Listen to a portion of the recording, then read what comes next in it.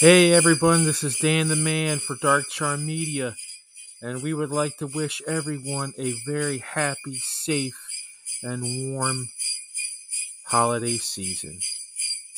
Here's Noxo, Episode 3.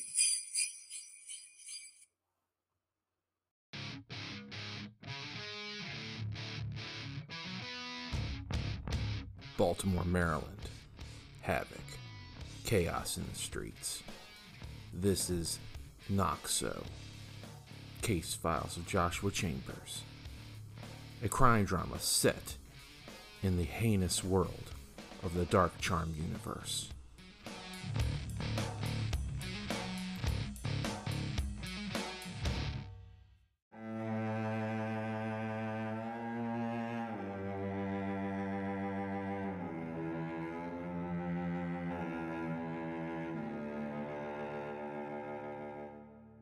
I stared death in its face, and I blanched. All the color drained out of my face as I looked at this teenage boy as he addressed me. My pistol shook in my hands in fear. He didn't look out of the ordinary, but there were features about him that unnerved me. His skin was porcelain white, even more so than the other kids with vitamin D deficiencies, but it looked majestic, even beautiful on him. Don't be afraid. I backed to the door, closing it behind me. His next words didn't make any difference to me. I won't hurt you. Don't be afraid. Isn't that what all of the angels said in the Bible when they talked to people? Why would I be any different? What are you? What do you think I am? He sat down on the back of the couch and folded his arms. I avoided that question like the plague. I have wards on this house. How were you able to get in? Thanks to Calliope, I was able to ward my home from these creatures, but this boy was full of surprises. When you called for me, when you spoke my name, that changed the rules on your ward and place. Besides, no matter how hard you try, you cannot ward against death. Ramael. I called his name and he came. I felt like I was suckered into it by David Bates. Good one, asshole. I put my pistol down, and I'm still petrified of the enigmatic being standing before me. He looked like any other teenager, but deep down the vibe of death exuded through every pore. This was no teenager, as he had to be as old as creation or time itself. I had to ask, "So, are you death incarnate?" The boy shook his head. It is not that simple. I am a facet of death, but I am not death in its purest form. So, which one are you? Are you the one that's been saving people, or are you the one killing everyone? My motives are my own, but they're pure. There is someone out there who is tainting my reputation. Do you know what you are up against? Did the Brothers Keepers explain to you fully the life you now lead? They didn't explain much to me. In fact, they recruited me blindly. My thoughts raced in my head as the enigmatic boy nodded his head as if he knew what I was going to say. Yeah, that's what I thought. He walked to my door as if he were about to leave. Find the killer, and you find death. Your higher-ups will already have taken precautions on this matter, as they don't want any allusion to things that go bump in the night, especially angels. Deep down, I knew he was right. He was going to be right, and I will go into my office tomorrow morning, and I'll have a letter from the colonel, or worse, the deputy commissioner or commissioner. I can feel it in the very fiber of my being. I just didn't want Vern Garvey to show up again, but I'm certain he will. It was as if he could sense the worry in this. Captain, I know this is going to be hard for you to hear, because you are a man of integrity. Please, let me handle this imposter. There's not much a Baltimore City police captain can do against a potentially fallen angel. I can do something, god damn it. Instead of chastising me for my language like I thought he would do, he thought to himself. You're right. I do have something I need help with. He went into his coat pocket on the inside breast and handed me an envelope. It had a weird smell, several dark reddish-brown fingerprint spots on it, and a grayed tone, as if it was a little old. "What's this?" I asked with my heart still jumping in my chest. He looked down at it. It's a letter that needs to be read, and justice for the person who needs it. Trust me, their file is probably buried in BPD as well, but I know that you can find it with due diligence. Whoever had this covered up needs to be taken down several pegs. You're the man to do it. And with that, he opened my door and walked out of my apartment. The fear, the anxiety. Now I know why Karen decided to stop. As my heart finally caught up to my adrenaline, I slid down the wall and sat on the door. I wanted to crawl into the fetal position. The funny thing was, I didn't even see him in his true form, and he still frightened me straight to my core. A cold sweat came from my brow. I looked down at the envelope and opened it. It wasn't sealed, but the lip of the envelope was tucked into the letter. I opened the letter and began to read. Dear Miranda, I know what you've heard about me, and you probably don't want to hear from me right now, but you do not know the truth. The media is either in on it, or they're oblivious. I'm not a murderer. The person they say I killed wasn't even alive, and I'm not even sure it was human. A month ago, you remember that I had that shipment to Washington, D.C. that they paid me double for? The one that they paid really well in advance? Hell, it paid for a really good Christmas. Looking back on it, I should have just left that thing alone. I went to inspect the shipment. It was suspicious. It was small. It was coming from the back. My foreman said it was the trailer originally carried fish or something. I didn't inspect the cargo any further than the main locks. I was told never to open those doors. Normally I would listen to them, but something deep down told me to worry. The first night I had the roll, I slept in the usual motel I go into in Lexington. Normally I get no problems, but after I got off the phone with you, when I checked in, I started to hear strange sounds coming from inside the fucking trailer. I left the room and started to look around. I thought that a drifter might have been trying to sneak into the trailer to sleep or something. But when I got there, the locks were still activated, and there was no sign of anyone. The sound stopped, so after my initial check, I just went back inside and went to sleep. Next morning, I got a call from dispatch. They said that they needed the shipment by 2 a.m. This threw off because the company that requested the shipment usually doesn't open until 6 a.m. I told dispatch I was on my way, and I drove all day to get to DC by midnight with 2 hours to spare.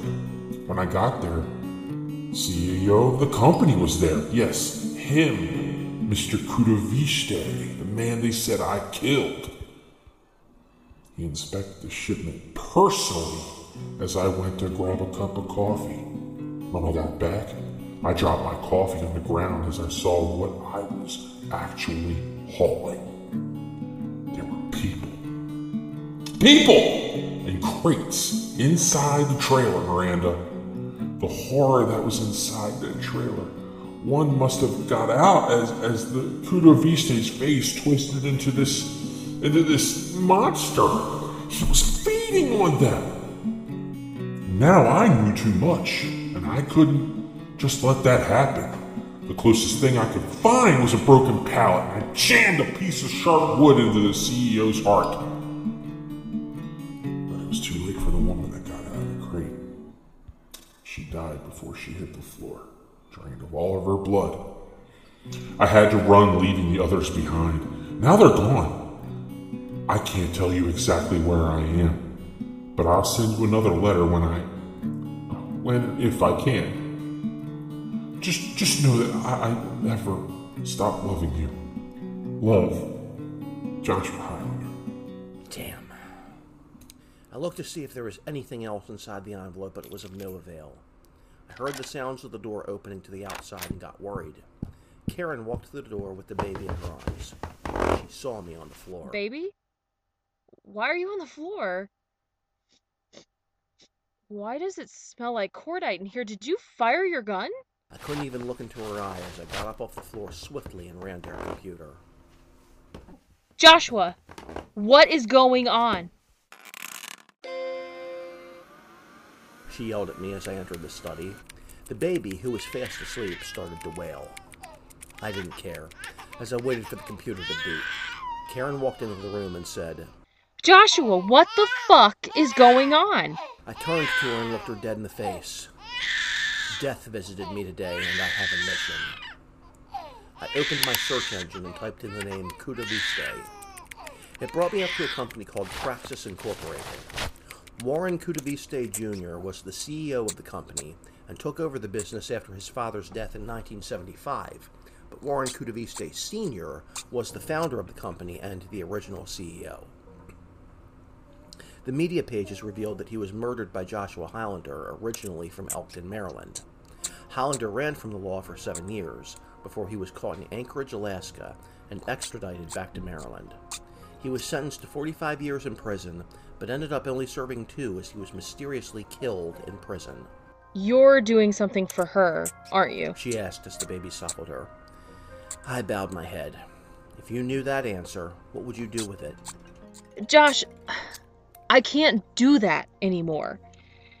If you have to, though, I totally understand, but for Milo's sake, I cannot participate in that anymore.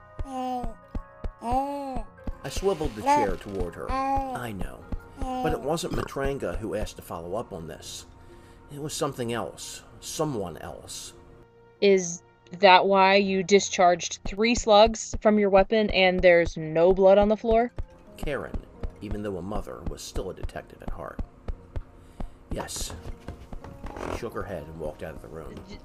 Don't say anything else. Just continue what you're doing. I turned my attention back to the screen, still researching Cuda Viste, and I saw on the next line of the search engine something that chilled me to the bone. Cuda Viste means monster in Croatian, I wondered aloud. Joshua got caught in a world of darkness, and that ended up killing him. But who was Miranda? I couldn't obviously ask Joshua Highlander, now could I? I could only but go back to the precinct in the morning and see if I could dig up anything on her or her whereabouts.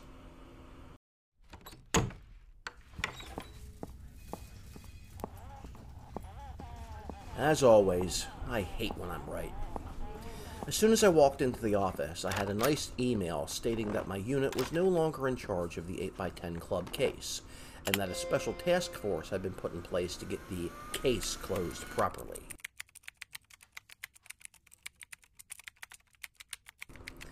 If that wasn't a bunch of bullshit, I don't know what was. My detectives that were on the case, Cole Jackson and Burden Slade, walked into my office. What the hell happened? I knew what was going on, but I could do nothing about it. They want their men on this, not us. But we put in the manpower, Cap! There's nothing I can do about this, but I motioned to them to shut my door and come inside, but to be quiet. I pulled out a notepad and a pen and started writing. Listen carefully and remain silent. They looked at each other and then back to me, nodding their heads. I knew these two were smart. I wrote more stuff down. This office is probably bugged. I need you to look up another case that they probably won't authorize, but you need to do it off of the radar. Can you do it? Before I stopped writing, they both were nodding their heads in agreement. I wrote down the information for Joshua Highlander, his death year, and the information I knew about Praxis Inc. I handed it to them and mouthed, "Call me on my cell when you find out anything." They got up out of their chairs and left my office. If I focused the attention of IAB on me in regards to this, then the other detectives could get some real dirt. I pulled up the database on our computer. I was surprised to find that we had this case on file, as this was really old. The case was in Donald Permelow's time as police commissioner, so he might have had something to do with this case. But this would have been totally out of Permelow's warehouse. He was a staunch and strict soldier due to his time in the Korean War, so nothing like this would have come under his notice. It had to be someone else who buried the Joshua Highlander case. But it wasn't buried. Not at all. And I marveled at how much information I actually got from the file.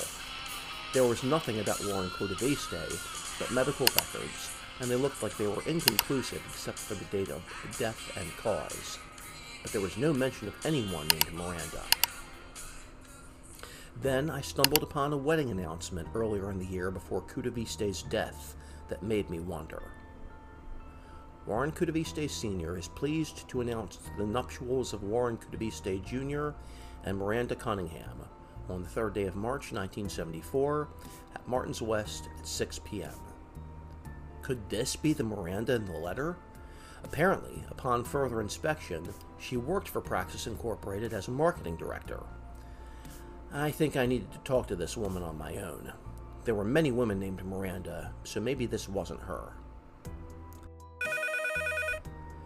My usual day continued as normal, and then I got a phone call from Cole Jackson before I was leaving for the night. Hey, Cap, you heard from Vernon? We split up, and we were looking for information. He never got back to me. Usually, I didn't mind if my detectives didn't check in, but in this case it worried me. I haven't heard from him at all. Do you know where he went? He said to me that he was investigating a lead he found at a nursing home to a woman named Miranda Indigo. He found out that she had dated Joshua Highlander in high school. He thought there might be a connection. I went to the warehouse where the incident took place. It was closed down years ago when the Praxis factory went to another location. Turns out a woman named Miranda Cunningham worked in the satellite office in Kentucky. I know. I found out she's now married to the CEO of the company and son of the deceased. Do you think this is her, Cap? I need to run some leads, and I will set up to meet with Miranda Kudaviste in person. In the meantime, keep an eye out for your partner, and I'll see you in the morning. I hung up the phone, and worry crept in. What if something happened to Slade? I couldn't deal with going home and knowing that one of the best detectives in my unit never came home. I picked up the receiver and called Karen. I explained to her what was going on, and without hesitation, she gave me her blessings to be home late. That was the benefits of dating and marrying someone in the force.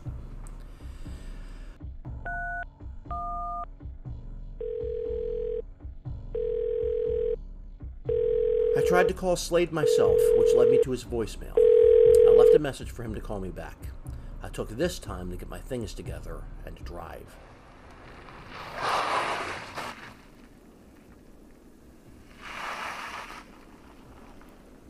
Without being told what nursing home to go to, I went to Charleston Senior Living first, as it was the more popular one. Not only was no one named Miranda there, Slade wasn't either. I pulled up a list of retirement or nursing homes in the area on my phone. If I had to go and see each of these one by one, I'd do it. I didn't have to, unfortunately, as my cell phone rang. I got word from police security from St. Joseph's Nursing Home in Catonsville that they found the mutilated body of poor Vernon Slade in a trash compactor nearby. The only thing they had to identify the body was his badge, which was mangled but still readable. I went there to find out what happened to my detective. In the cast you heard Dan Mac McCloskey, Justin Gregory, Verd Burfel, Emily McAnulty, Miguel Pedroza, and Robert Hunter. Effects and music by Zapsplat.com. Shot in the Dark by Ozzy Osbourne. Copyright 2021 Dark Char Media, all rights reserved.